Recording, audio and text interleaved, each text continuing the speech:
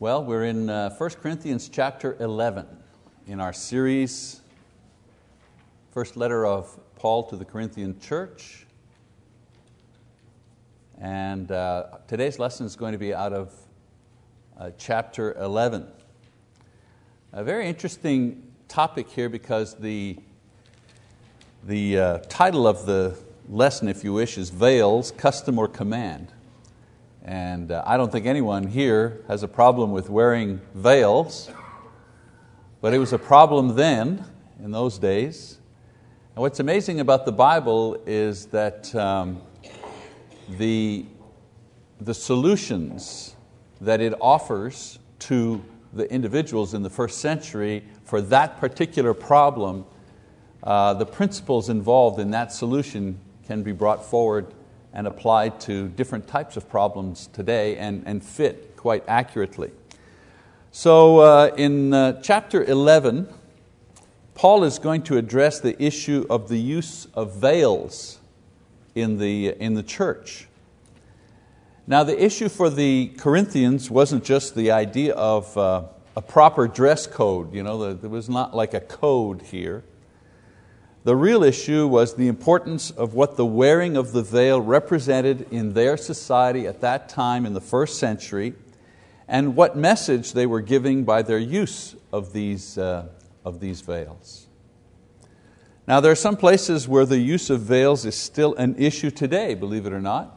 If you go to church, if you attend a church in the Caribbean, in the islands in the Caribbean, many of those places, the women still wear hats, not veils actually, but they wear hats or head coverings in the church, and they find that that's part of the custom of that place. As a matter of fact, when I worked in Montreal, and we had many members of the church who had emigrated from the Bahamas or Jamaica or whatever, so from the Caribbean islands, and they came to Montreal, they would still wear a hat or something. The ladies would, when they came to church. It was just something that was part of their culture there.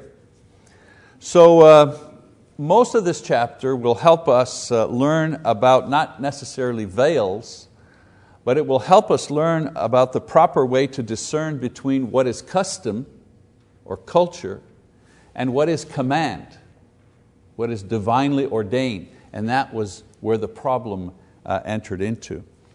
Now maybe we need a little bit of background about veils, about what was going on at that time. In those times there were a variety of customs regarding head coverings. The Jewish women, they wore head coverings. Jewish men did not wear head covering.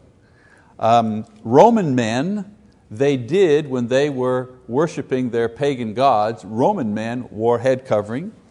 And Greek men, when they were worshiping their gods, they didn't. So there were a variety of customs that existed at that time concerning head coverings and religious worship. So we know that many of these various customs are brought into the church because the church at Corinth was made up not only of Jews, but it had Romans, it had Greeks, it had different cultures coming into that congregation, and they were bringing their customs with them. So because of this, the question of what is proper arises in this. Should we, shouldn't we? Who should wear, who shouldn't wear, and should we impose it or not? This question became an issue in the church at Corinth. So in the following verses, Paul responds to questions about this issue by stating that the solution to these disagreements is found in Christian orderliness. In Christian orderliness. And his argument will be that Christian worship is orderly, and it should be guided by the natural order that is already inherent in creation. And his argument is there's an order in creation, and whatever we do as far as custom is concerned should follow the order that's in creation. So I'll try to explain that idea to you. So let's go to 1 Corinthians chapter 11. If you're not there, open up and we'll begin reading. chapter 11, verse 1, he says, "Be imitators of me, just as I also am of Christ." Actually, that particular verse there belongs to chapter 10.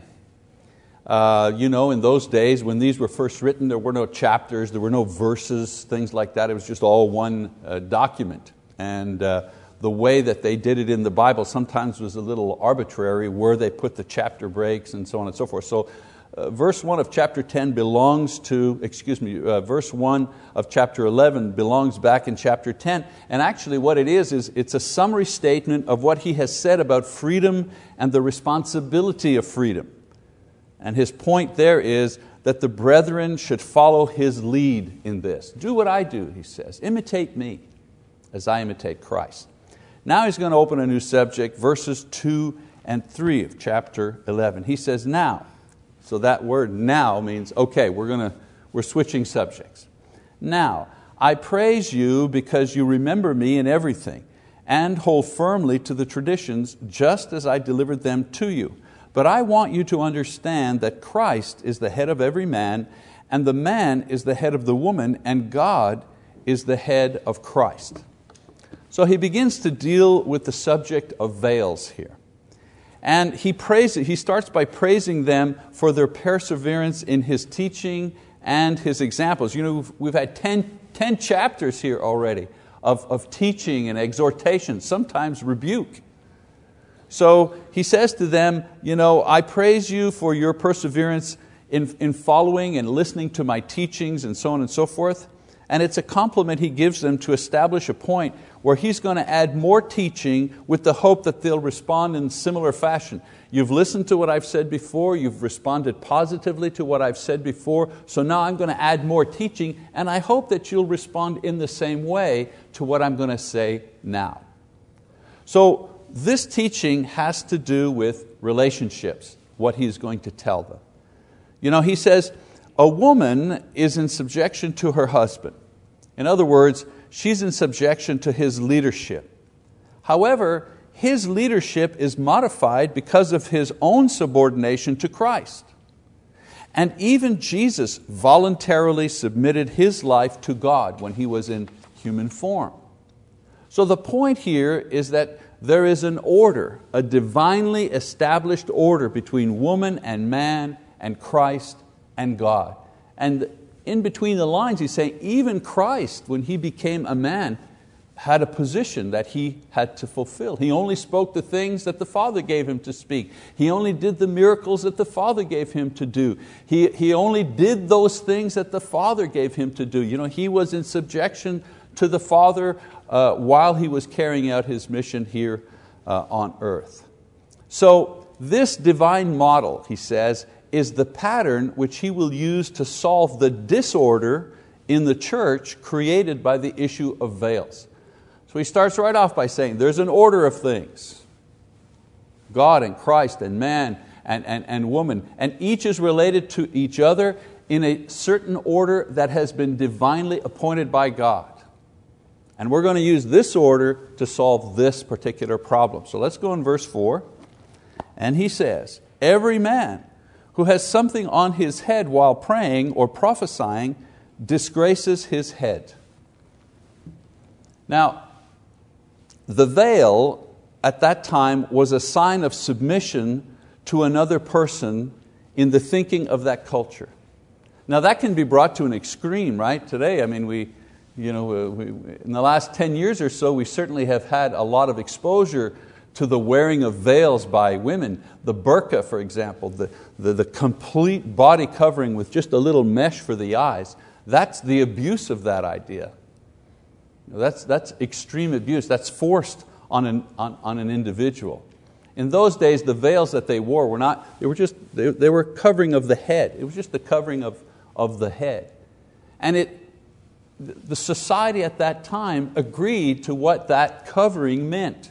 It meant that person was in subjection to her husband. Now, a Christian man, therefore, Paul says, was not to pray with his head covered because it would disgrace or it would dishonor his head. His head was Jesus. And the point is or the reason for this, was that only Christ was head over man in worship. No other man, no other institution. So if a man wore a veil, it would mean he's in subjection to another man or an institution. And so Paul is saying, look, man is in subjection to Christ. He gives him his freedom. So in order to demonstrate, he doesn't wear the veil. He doesn't wear a head covering. His uncovered head signified the fact that he was under Christ and not under any man. You know, Jesus said, call no man rabbi, call no man your father. No man is over you, only Christ is over you. All right, let's keep reading his thought process here. He says, but every woman who has her head uncovered while praying or prophesying disgraces her head, for she is one and the same with her whose head is shaved. For if a woman does not cover her head, let her also have her hair cut off. But if it is disgraceful for a woman to have her hair cut off or her head shaved, let her cover her head. Now if you read this and you don't understand the background, this could be awfully upsetting. A Christian woman, however, remember in that context, that culture, a Christian woman, however, who prayed with her head uncovered, dishonors her head, which is her husband. You know, it's not exactly the same, but it's like a woman who removes her wedding ring. You know, two people are, husband and wife, and all of it, and they're fussing with each other, having an argument or something, and she just takes off her wedding ring. She goes out without her wedding ring. That's a kind of a silent thing, silent saying, I'm not with you.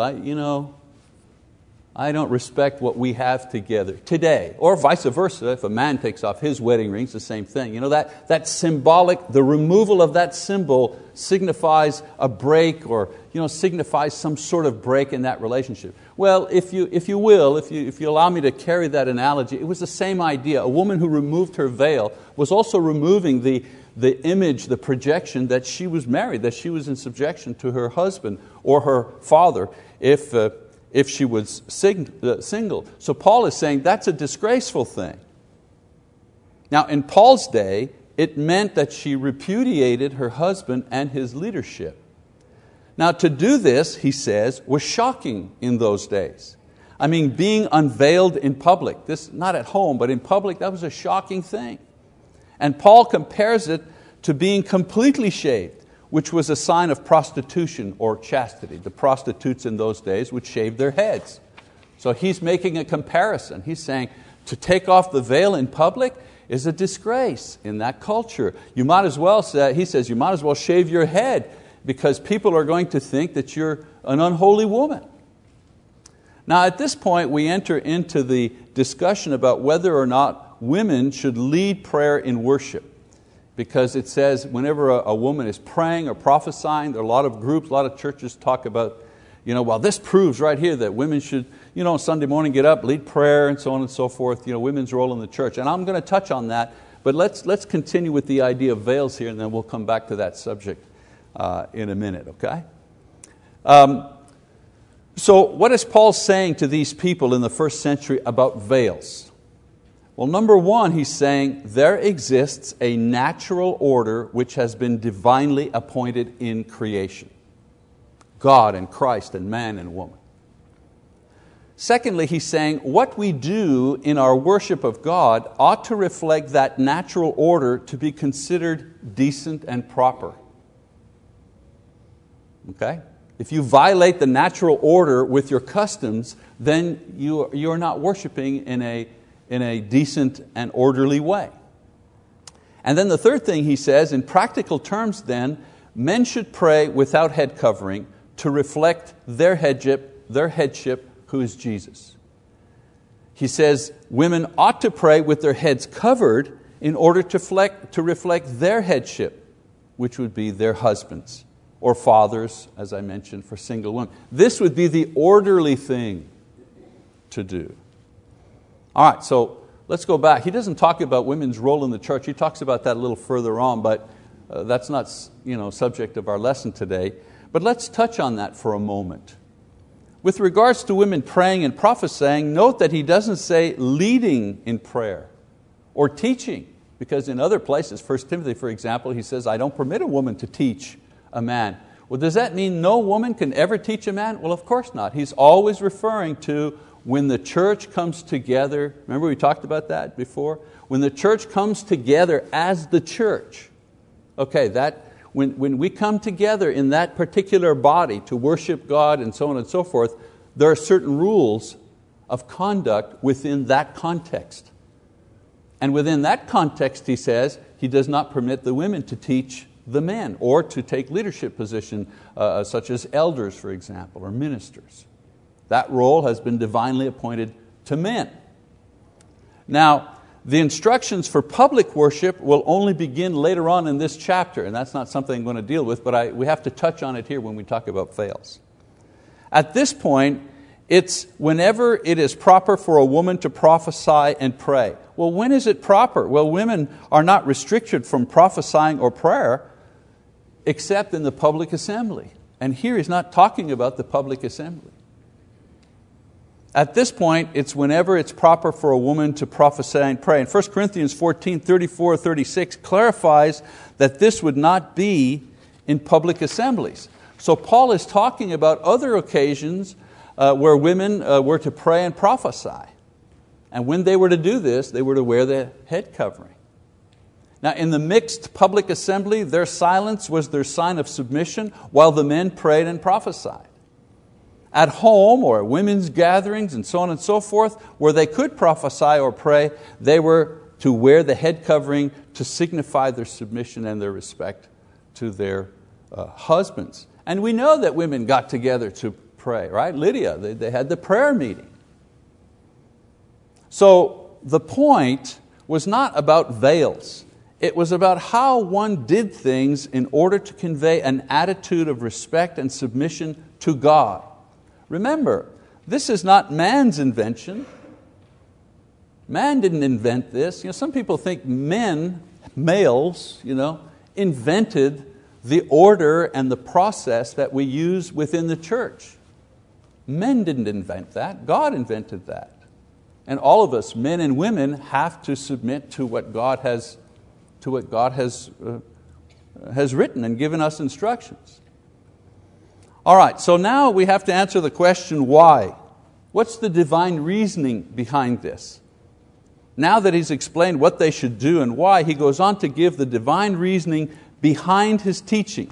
So we continue in verse 7. He says, for a man ought not to have his head covered, since he is the image and glory of God, but the woman is the glory of man. For man does not originate from woman, but woman from man.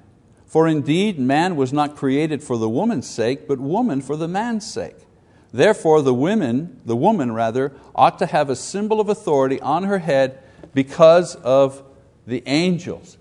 It'd be a hard passage to read if I was at Columbia University or Harvard or any Northeastern School of Theology. I don't want to knock them too much, but that would be a hard passage to read, because many, quote, modern scholars don't accept that this is inspired. They're saying, well, Paul is just talking based on his own cultural bias. I'm telling you, if we start picking what's inspired and what's not, we're going to run into a lot of trouble here. The Bible says we shouldn't go beyond what is written. But everything that is written, every scripture is inspired by God. 2 Timothy 3:16, right? So if every scripture is inspired by God, that includes 1 Corinthians. So he says, man's glory is that he is created first. And to pray uncovered is to reflect that glory. Did man invent that idea that men were created first? No. As much as they'd like to boast in the idea, boy, we were first, Then of course the old joke, but God waited, He saved the best for last, so He created woman last. So human beings didn't invent that. You go to Genesis, that's what it says. So Paul considers Genesis inspired, and he said, okay, man was created first. That's his glory. Glory given to him, not taken by him, it's given to him. And praying without his head covered is a way to express that glory. Now both man and woman are created equally in the image of God. It's not one better than. But man's glory is that he was created first. Woman's glory is that the human race continues through her. That's her glory. To recognize this glory is to recognize God and what God has done, not what man has done. Again, men didn't create themselves. So when Paul is saying it's man's glory, he's not talking about the idea that, boastful glory, boastful pride, look at me. He's saying this glory was given to man, period, by God. He didn't do anything to deserve it, he didn't earn it. God created him first, period. That's history. Now, women praying uncovered are suggesting that they should be in man's place. That's the symbolism. If they remove the veil, they're saying, well, I should be in man's place. And that's disorderly according to the natural divine order. And he says this is shameful because it repudiates God's order, and in that culture also repudiates her husband's position. Now, a woman should recognize her place in creation. Again, that's a terrible thing. Wow, they should mind their place. This is not the point. Women, he says, should recognize the place that God has given them in creation and reflect her belief and acceptance of this. The veil was the symbol of that at that time. The key is that Paul recognized that it was a cultural symbol of the day. The veil was not something that God ordered. It just happened to be a cultural symbol that accurately reflected the divine order. So to shock society or to shame her husband by refusing the veil would also offend the angels, he says, who are themselves respectful of God's order and witnesses of men's affairs.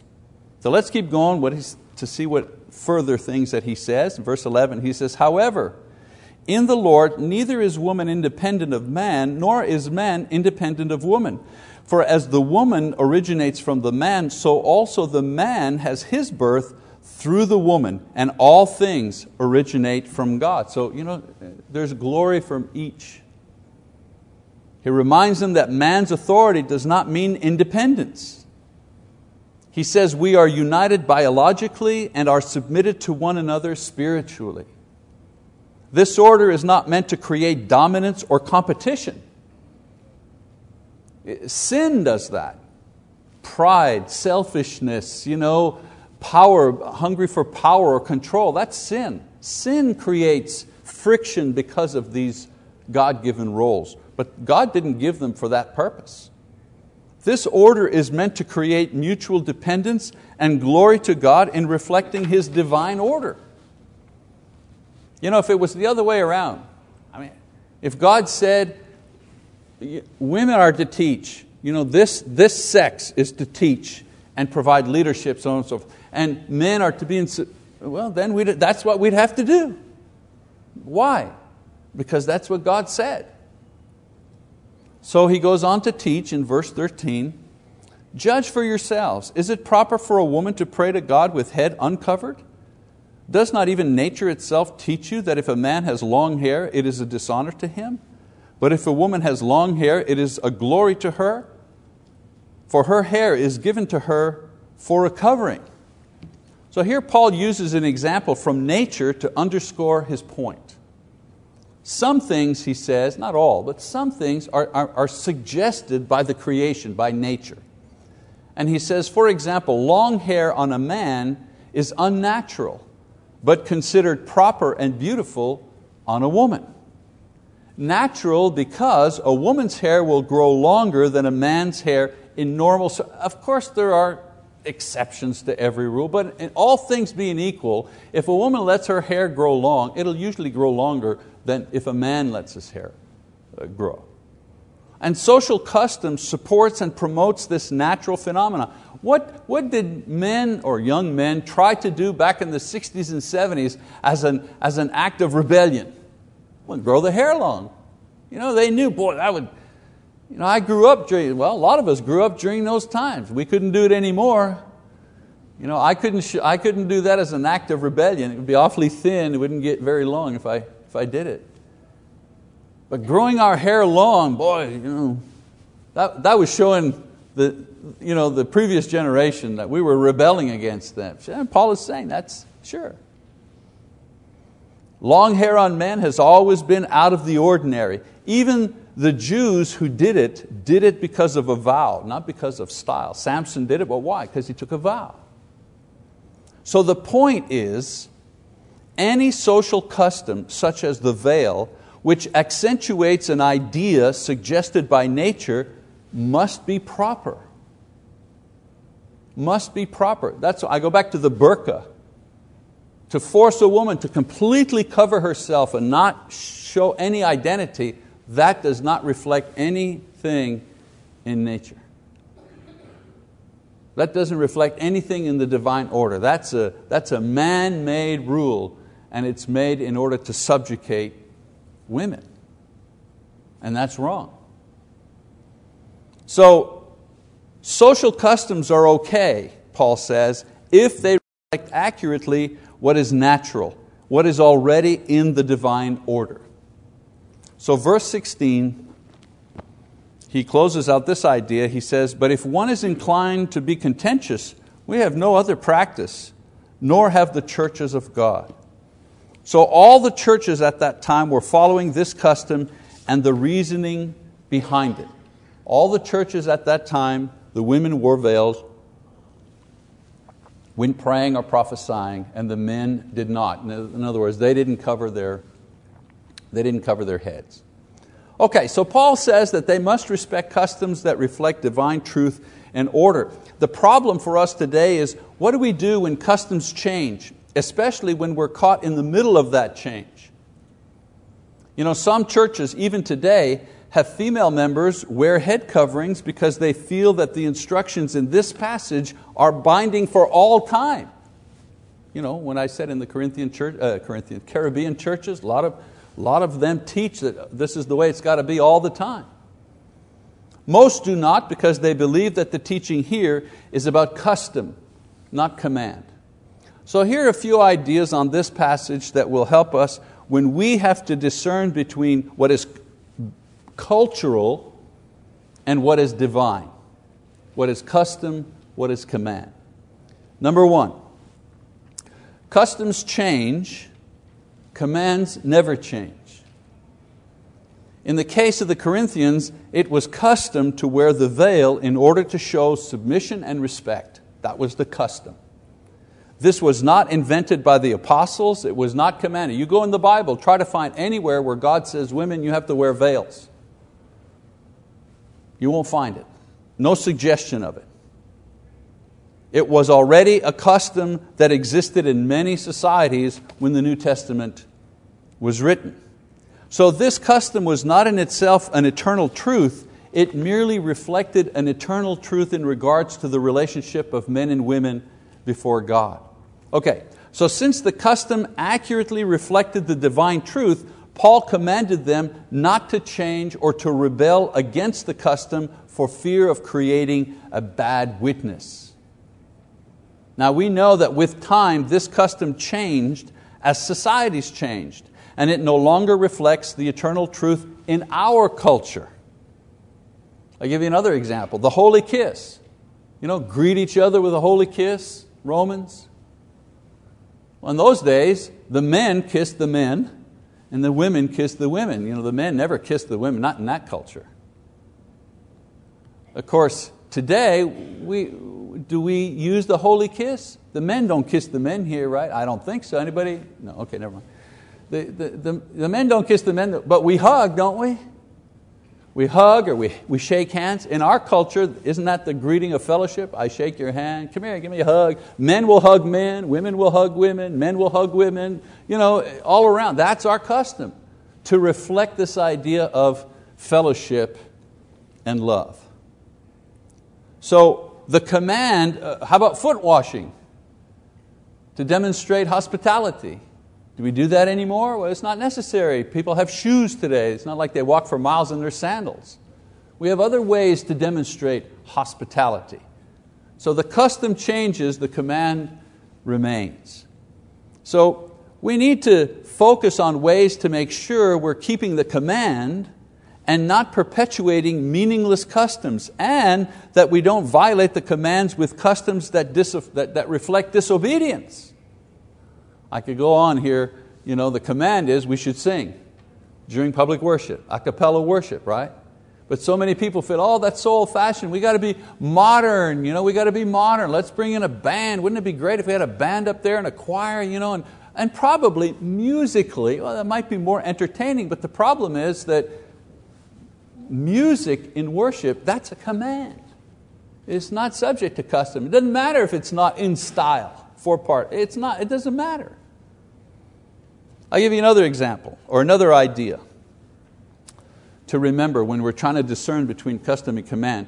Customs change slowly. I think the problem in Corinth is that these Christian women knew that they really didn't need the veil to be submissive. That's an attitude of the heart, isn't it? And it still is an attitude of the heart, isn't it? They wanted to run too far ahead of custom, and in so doing they were creating offense. We have the same problem today. 100 years ago, 1920, or in the 1800s, 1890, in the Church of Christ, a woman who wore pants. Okay, go to a Church of Christ in 1890, any of you sisters here, wearing pants, wearing jeans. That would have been offensive. There would have been a hue and cry. Oh, she wore men's pants to church. It was terrible. 100 years ago. Today, customs have changed, haven't they? And we don't see either of these things as daring. A woman comes to church wearing pants. We don't see that as offensive, daring, cutting edge, immodest. Yeah, it's keeping warm is what it is. But you understand what I'm saying. Customs change. So these customs change slowly. And I believe that it is not the role of Christians to be on the leading edge of these kind of changes, but rather to adapt to them when they cause neither sensation or offense. We mustn't be too far ahead so that people are offended by our freedom, and not too far behind either. Somewhere in the middle there is a good spot to be. We don't cause offense to anyone. Of course, we should be leaders when it comes to doing what is right, opposing injustice, and so on and so forth. But when it comes to custom, I believe Paul teaches that we should go at the pace that does not offend. This requires some in the church to have patience with the slow pace of change at times, and others to be tolerant when things don't remain as they were 50 years ago. It's always the problem. There's some that say, well, we don't do that anymore. Well, the church is going to hell in a handbasket, because of I don't know what. I remember when my kids were younger, when my kids were teenagers, the big thing was hair coloring. The boys wanted to color their hair blonde or black. If they were red, they wanted to be blonde. If they were blonde, they wanted to be green or something. That was the big. It wasn't about long hair. It was just about different color hair. And I remember preaching here back in the 90s, and I'd look out in the audience and I'd see green, pink. I still have pictures of my daughter, with her hair color. I use that as blackmail now, but custom. And the rule in our house was you can color your hair if you want, that's what you want to do. Any color known to man. So if your hair is red and you want to be a blonde, fine. If you want to be a brunette, that's good too, But you can't be pink. Why? We used to have that discussion. We'd look at this chap here because that's way too far ahead. That will cause offense. People are saying, well, wow, what kind of rebellion is going on in that household? And I remember it was always hard for them to take, but they managed it. Today, they look back on those times and laugh. So this idea of being not too far ahead, not too far behind, this requires some in the church to have patience, as I said, with the slow pace of change at times. We want it to go faster. And then others have to be tolerant of change because they don't want any change whatsoever. So Paul encourages the Corinthians to submit to these customs which reflect God's eternal truth as a way of honoring God and maintaining order in the church. And we do well to do the same while experiencing and exercising patience and love towards one another as we experience changes that are inevitable in every generation. We don't want to get ahead of the changes, but at the same time, we don't want to cling to meaningless customs and attitudes that only hinder the growth of the body. I remember back in the early 90s, we started using PowerPoint and electronic media here for the classes, and there were some people that were aghast. Wow, you're bringing in machinery into the sanctuary?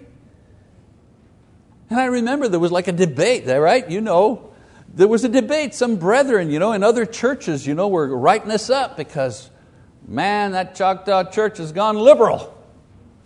Because we were using overheads in the auditorium and we'd show a film sometime, a little clip or something as a teaching aid. Today, we think nothing of it, do we? So customs, the key is always, is this just a custom that we're changing to adapt? Or is this a command, a divine command? The commands we mustn't change. Now, one custom that remains accurately tied to divine truth is I'll give you another one, it's the invitation. In every generation there are those who sin and need God's forgiveness, Romans 3:23. And in every generation God commands us to call out these people with the offer of God's forgiveness, Mark 16. Acts chapter 2. The style has changed, but the custom of asking and encouraging repentant believers to come to be baptized has continued on since Pentecost to this very day. And this morning, not now, but after Marty's lesson, for example, no matter what he's preaching on, no matter where he goes, eventually he'll get to the point to ask people, is there someone here that needs to be baptized? Is there someone here that needs to repent and come forward? He's wearing a microphone. He could put up a slide up there to demonstrate what he's asking. The custom of that changes, but the eternal truth of that we need to call men to come to Christ remains. And it remains to this day, and it'll continue until Jesus returns. So let's remember, right? How do we discern? Is it custom? Is it command? All right, well that's our class. I heard the bell. We're dismissed for this morning. Thank you for your attention. And as is our custom, we'll gather in the foyer and talk and visit and enjoy ourselves.